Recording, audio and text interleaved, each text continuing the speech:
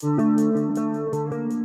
you ever wish you could say what you wanted and not worry about the consequences? Do you ever wish you could tell the raw, honest version of your story and not worry about what people might think of you? I'm a writer, and I do it all the time. And so far, just the FBI is tapping my phone lines. My name is Jason Whelan, and this is the Cringeworthy Podcast.